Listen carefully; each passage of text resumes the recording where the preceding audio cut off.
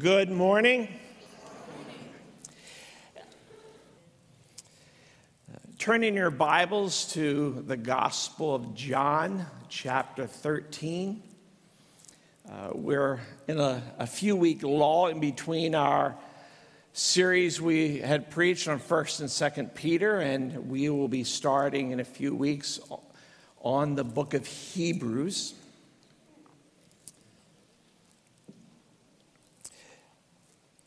Who is most worthy of imitation in your mind? And what does that look like? What is good imitation? What is it that we want to imitate, that we want to be like? That's what our passage addresses to us today.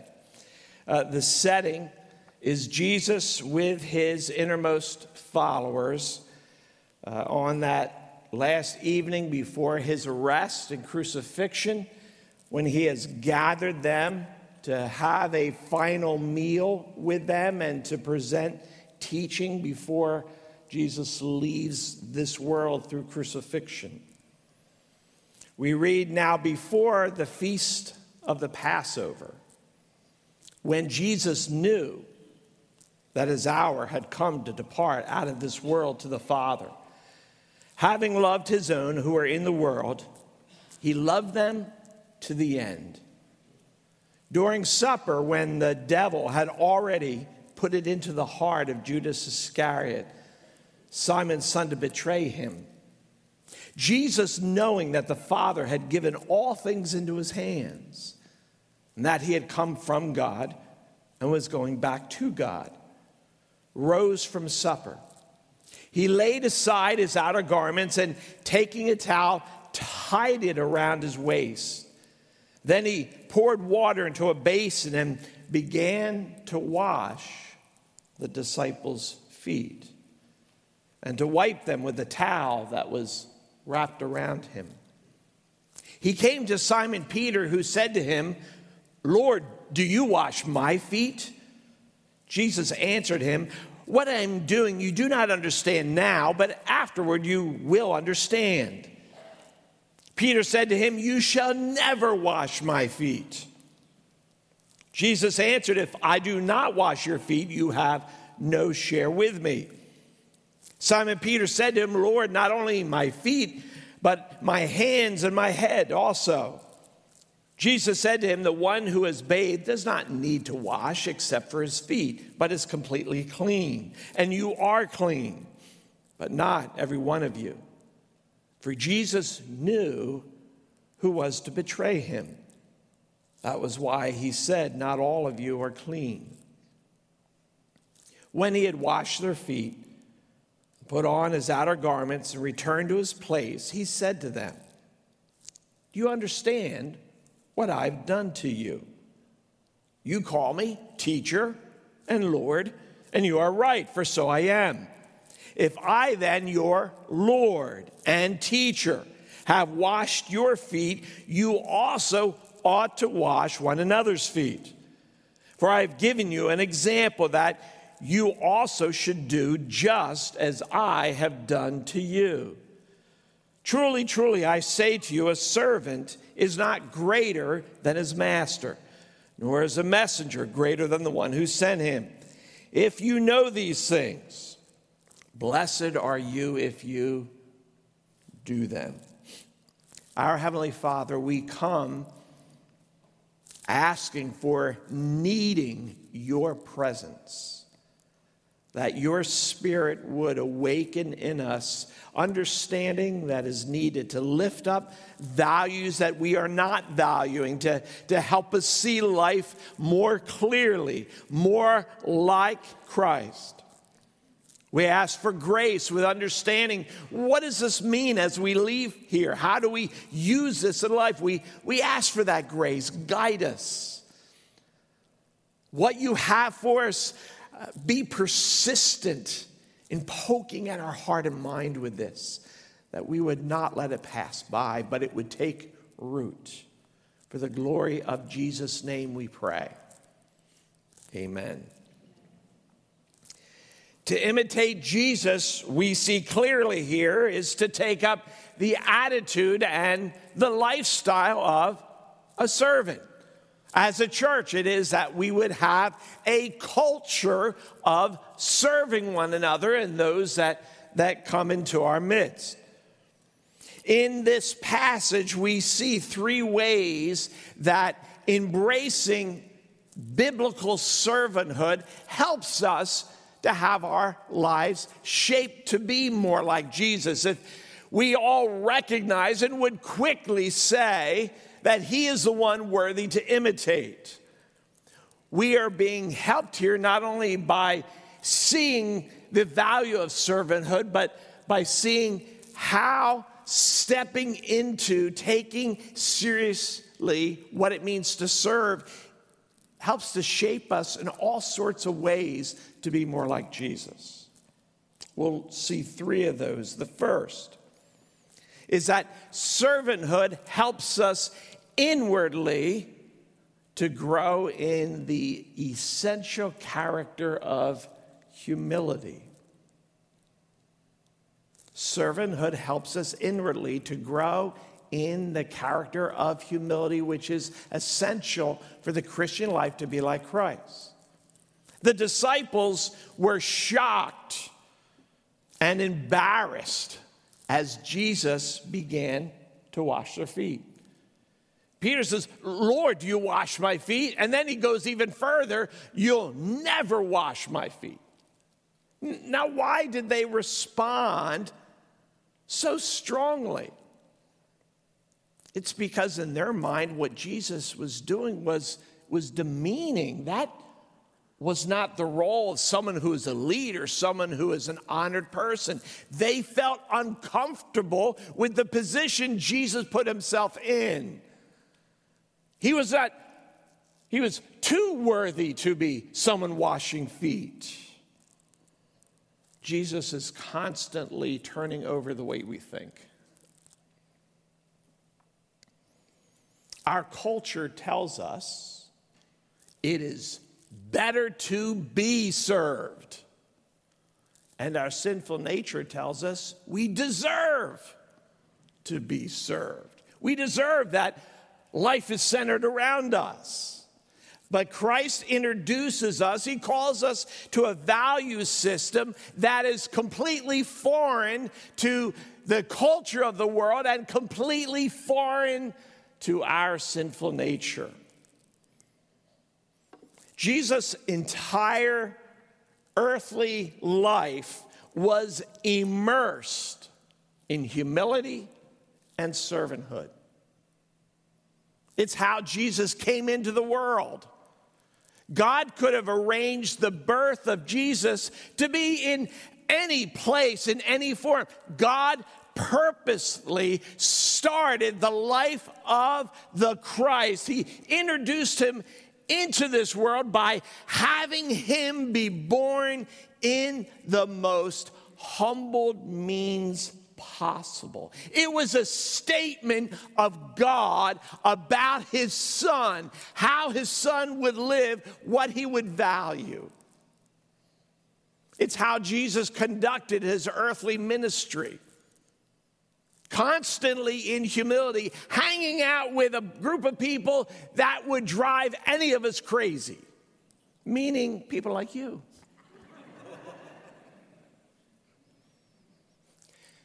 Jesus could have conducted his ministry from any place. Do we not realize that Jesus, if he had wanted, could have forced his way by the sheer power and magnitude of miracles? He could have entered into any royal court, any place of rule and authority. He could have performed miracles of such measure, in such number, that all would have stood aside. He could have come in anywhere for his ministry. And yet he walked dusty roads in backwater towns to minister to people who had no hope and no means for help but what he brought to them. Humility and servanthood is how he left this world in death. There is no gospel without servanthood. There is no gospel without humility. And so there's no Christianity, there's no Christ-likeness without a serving heart, without humility. Because serving is not demeaning.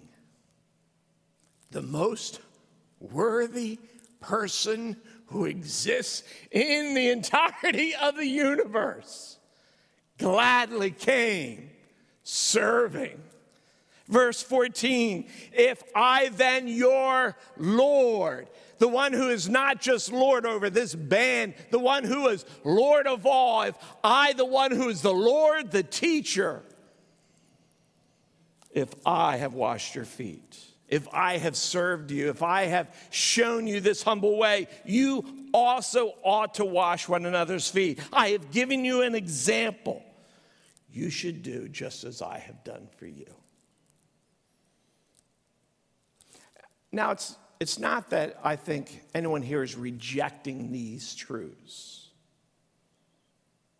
As you hear them, you're thinking, yes, that's right. That's what the Bible says. We don't reject them, but we do struggle to embrace them. Pride incessantly just keeps nudging at us. Start with yourself. Be impressive. Make people think well of you. And that's just constantly at us, nudging us. Pride claims to be looking out for us. Pride says, I'm your friend. I want to help you out. Yet the reality is, pride is no friend, and it leads to the destruction of lives, of relationships, the tearing apart of churches. We know we're supposed to be humble. But if we're honest inside, it can feel as though it'll place us at a disadvantage. We can be humble at times and places, but to really live a lifestyle, ongoing humility, that's the orientation, the way we start, the way we enter every situation through servanthood, through humility. If that's the way I always approach life, I'm going to be at the disadvantage because everyone else is going to step in and I'm going to be left behind. I'm not going to get what others will get. They're going to get it first.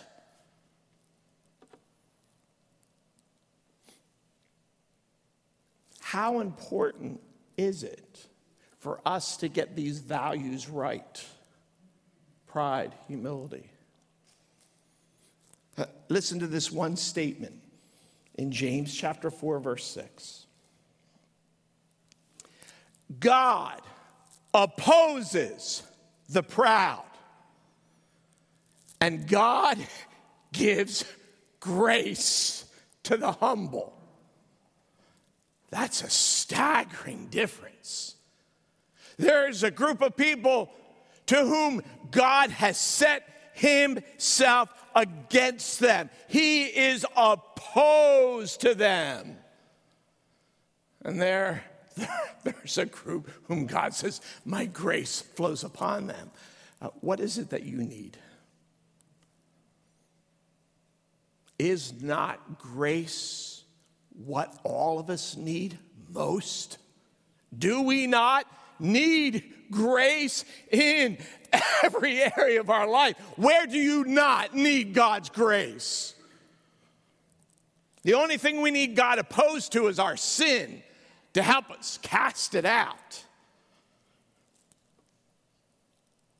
We need to prioritize humility. It needs to be a high value. But as vital as this is to us, as clear as the Bible has put it, humility doesn't overtake us. We don't become a Christian, and then within a few weeks, humility just runs up, joins us, and then for the rest of our lives, we in humility, we're just buddies, friends, hanging out. Humility doesn't catch up to us. We have to press ourselves unnaturally into it. Servanthood is a necessary part of helping us to consider, to press into, to live out humility. Servanthood helps us to have that perspective in life. Servanthood helps us to orient the way we go through life to be more like Jesus. A passage that brings all of this together very strongly is Philippians chapter 2. Here we have one of the most theologically rich statements in all of the Bible. And yet this wonderful statement speaking to us of the magnitude of Christ is given for the purpose of helping us who struggle to embrace humility and servanthood. Let's look at Philippians chapter 2, verse 3. Do nothing from selfish ambition or conceit, but instead of, in humility, count others more significant than yourselves. Let each of you look not only to his own interests, but also to the interests of others. And we hear that and think, that's hard. If there's any degree of honesty within, that's not easy. Which is why the Apostle Paul continues and gives us the example of Jesus. Have this mind in you.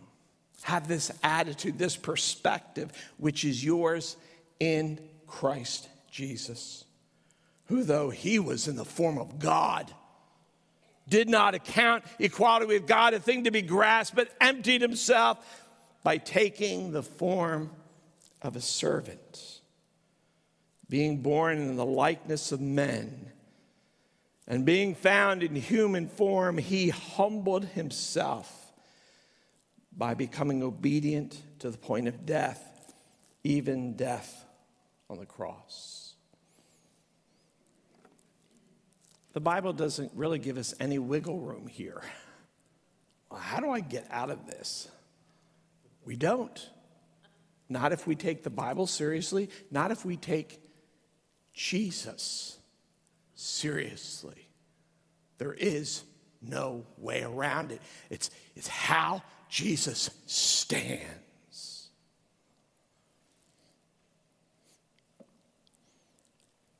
Servanthood, the practice of it. What does it mean for me to be a part of life in the situations by showing care and helping and humbling myself? This is putting flesh on the bones of humility. That's what the serving does. It helps us to practice, to work at it. Servanthood is developing an awareness of people around us. What's going on? What is needed? What are people going through? It's the slowing down of pace to consider. Not just the obvious and outward. Oh, that looks too heavy. Let me help them pick that up. It's what is going on in people's hearts and lives? What's hard? What's hurting? And thinking, what does it mean to show care, to step in? We can look at that as the burden of following Christ, or we can look at it as part of the beauty and the privilege of following Christ. To bring care and help to people. Servanthood is acting on the command to count others more significant than ourselves. And so at Green Tree, it's not that we want to have lots of people who are servant-hearted. We want everyone to be servant-hearted.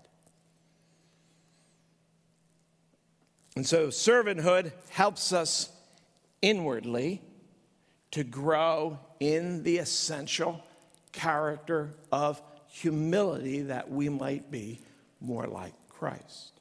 Secondly, servanthood helps us outwardly to show people that we love them, to be more like Christ. In verse 1,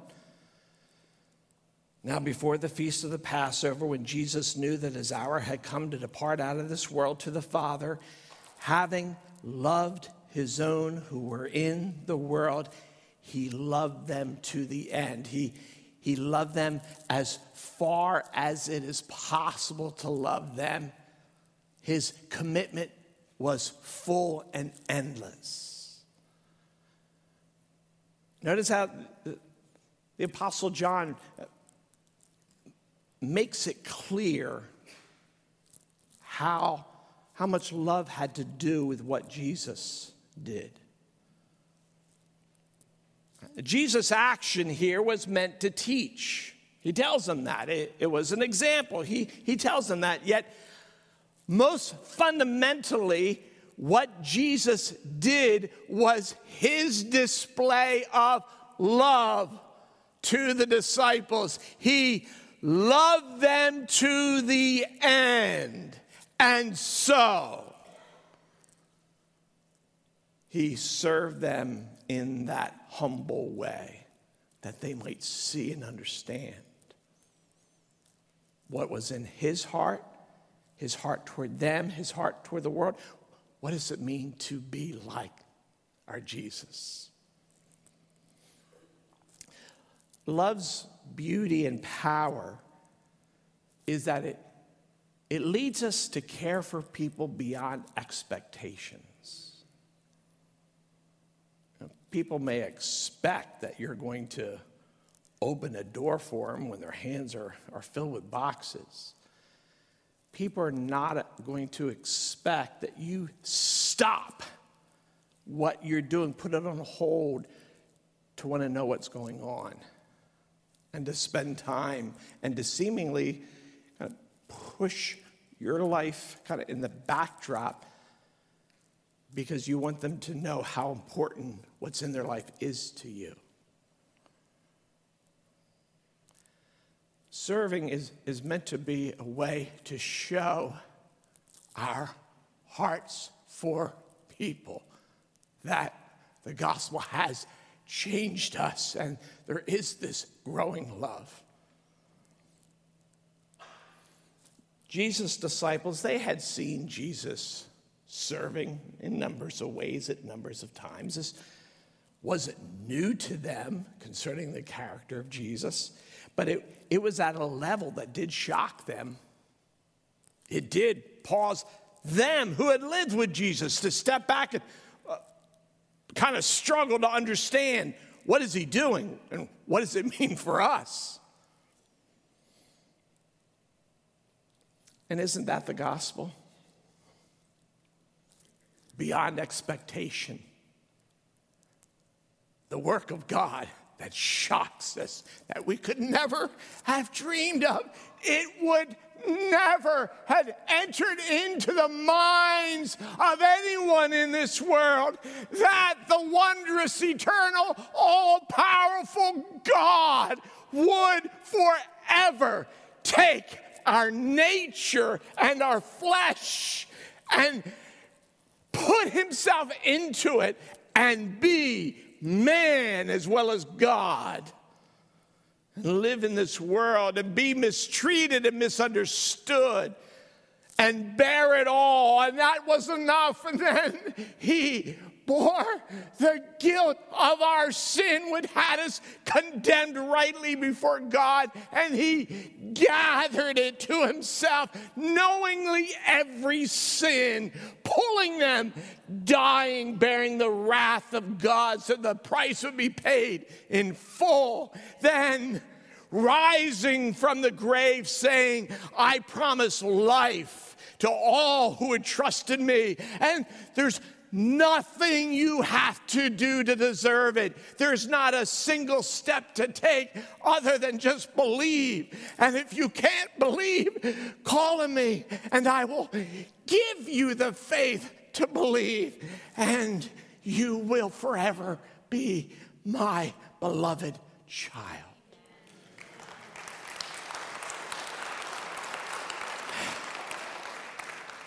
There's nothing reasonable. There's nothing expected, but it is what God is like. And to the measure that is possible for us, He wants us to be like that. It cannot be in degree. It can be in direction, in intention, and in heart.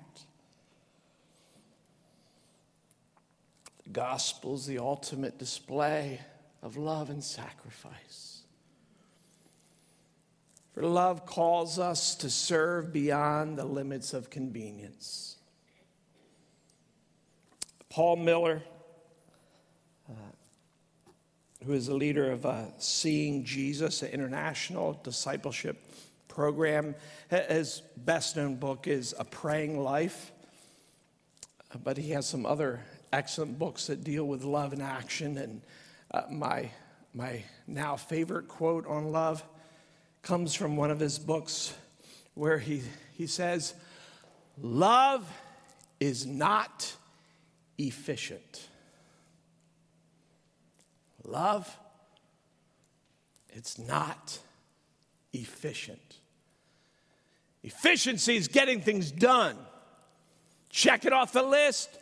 Completing it, having more, doing more. Love is stopping, sacrificing, bending low, putting off, taking on. Love is not efficient, but love is wonderful and powerful. Love has us spending our money on other people. Putting off all that the world says to get for yourself, that we might serve the people of God and the gospel of God. Love is seemingly placing ourselves in the lesser role and being content, because what we want most is to be used by God. Efficiency, masquerading as love, wants to fix people quick and move on. Oh, you've got a problem? No problem. Ha! I happen to have a lot of good opinions. You have a problem? I've got things to say. Let me tell you what you should do. Give them our opinion, maybe a nice little verse or two. Move on. Let's solve another problem. Let's fix another life. But just hanging out in the mess, love sticks around. Love encamps itself with those who are not quickly and easily fixed. Imagine if all of us were fully committed to sticking it out, regardless of offenses against us. regardless of their bad attitude and what they should have said or shouldn't have said or should believe or should have done. What if all of us stuck it out for no other reason than God has put us here and we love each other and we want to live in love and just stick it out with those whom God has gathered around us? I think a church like that is a place that has deep roots, that when the storm comes, it doesn't topple over.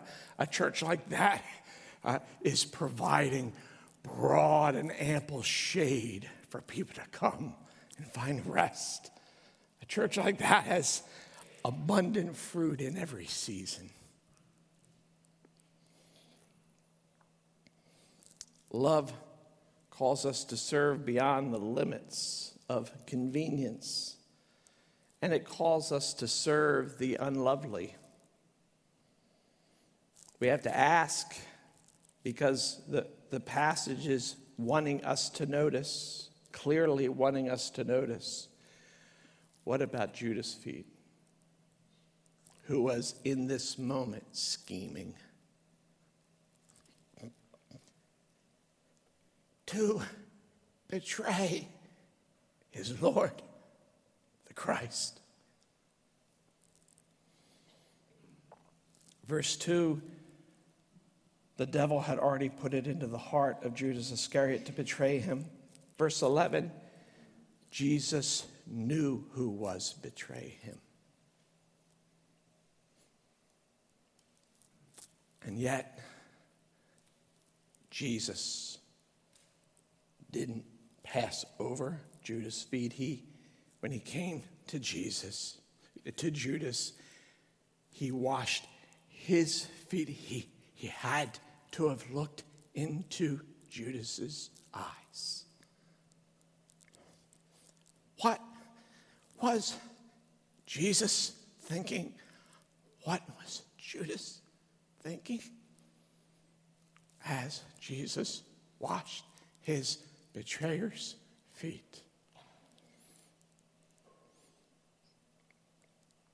There's depth there beyond us, but we can say this: it leaves us no room to say, but no, you don't know what they did.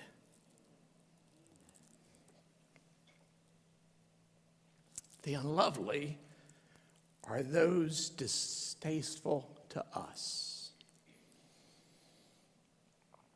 those to whom we have no natural inclination to include, to love, those for whom we feel we have good reason not to include. Now, I've heard this general point over the years applied in messages and in books over and over again, to the people that come in impoverished and homeless and looking messy and not knowing really how to act, that the church should give attention to them, which is very true. And to be honest, I think churches generally do. I've seen this church do that many times.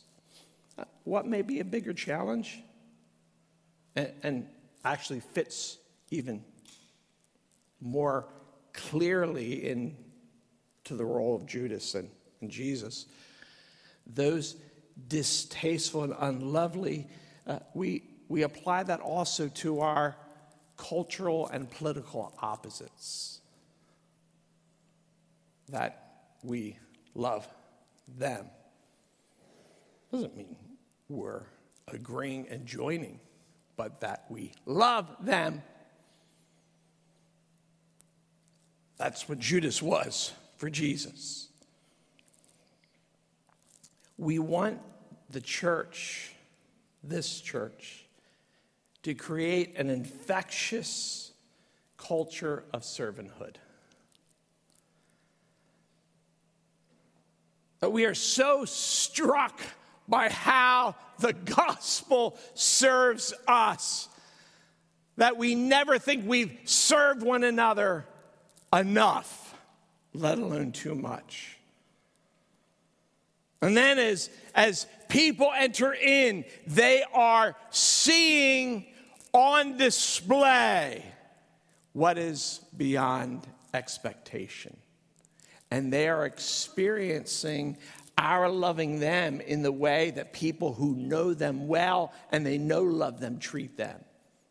And they enter in and find that we're more than friendly. We're listening. We're wanting to be known and to know. We're wanting to know how we can bring care. We're thinking about their situation. We're wanting connection with them.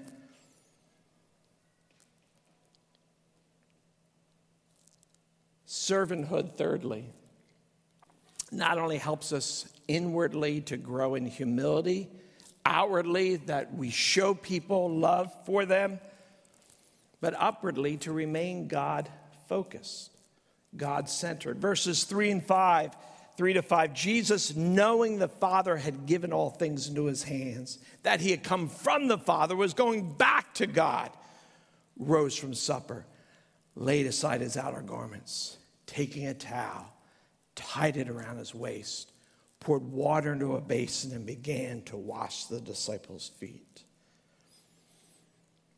Embracing the lifestyle of servanthood reinforces that life's not about us. That it is preeminently, it's about God. What is his agenda?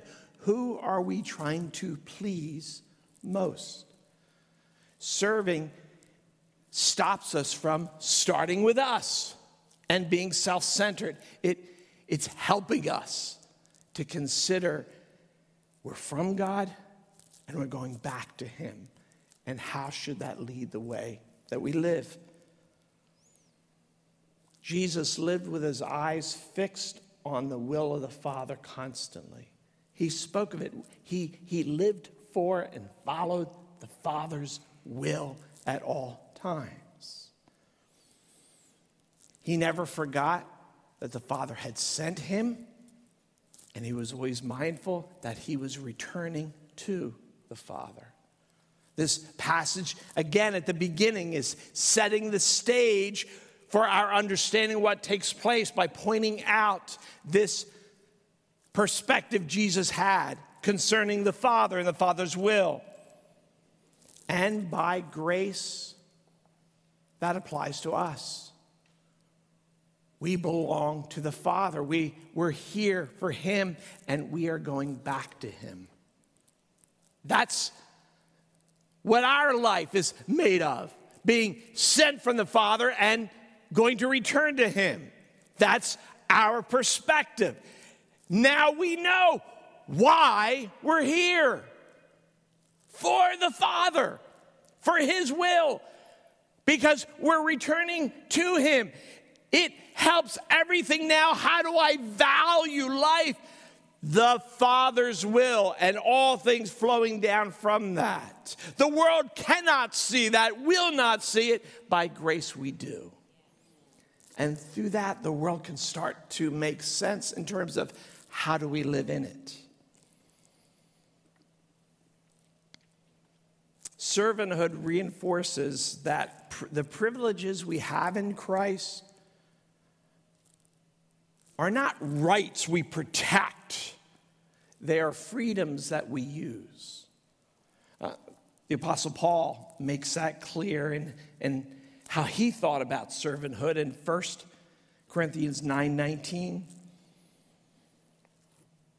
Though I am free from all, I have made myself a servant to all that I might win more of them.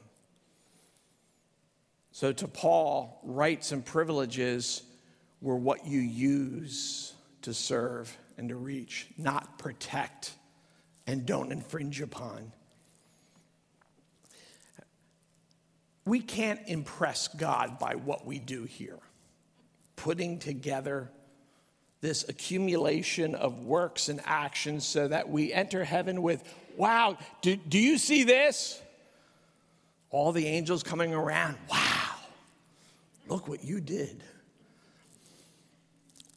We can't accumulate to impress heaven. Here's what we can do. We can be sending to God a constant flow of labor that honors him. That we can do. We can be constantly pleasing him, serving him, and sending that which he uses to add to his kingdom. Jesus didn't dabble at servanthood. He could have just gathered the dishes after the Last Supper.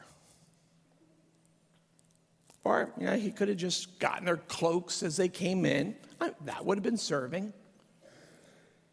And they would, no, Jesus, I'll do that. No, Jesus, you don't get the dishes. No, I want you to know, I'm here to serve. And that would have been serving. But Jesus was not a gather the dishes or take your cloaks servant. He was a, I'm going to wash your feet servant. It's not to minimize the other. It's to show how deeply committed he was to this. Do we show up with the servant's towel wrapped around our heart, or do we show up ready to prop up our feet? I'll let your fast minds draw the conclusions that should be drawn. I'll close with this. Ultimately, our motivation for servanthood is that we want to honor God. Above all the other things we desire and get caught up with, above it all, we want to truly be great commandment people who love God with all of our heart, mind, soul, and strength. We want to be people who are more like Jesus. We want to be people led by the Holy Spirit so that our lives just flow with his works. We want to be people who are a strength to this church we love. We want to hear the Lord say to us, well done, good and faithful servant. Enter into the joy of your master. So how significant is servanthood? It helps us to grow in humility.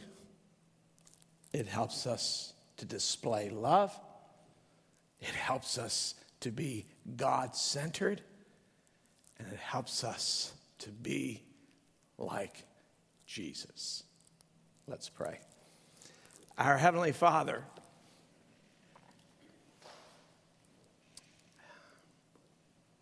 speak to us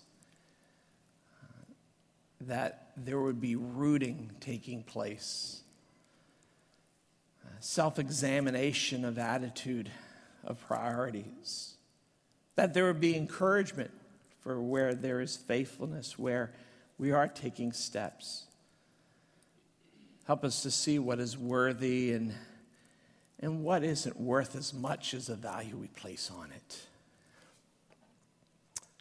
Most of all, help us to see clearly Jesus, that we might know his heart and to follow him in it. In his name we pray. Amen.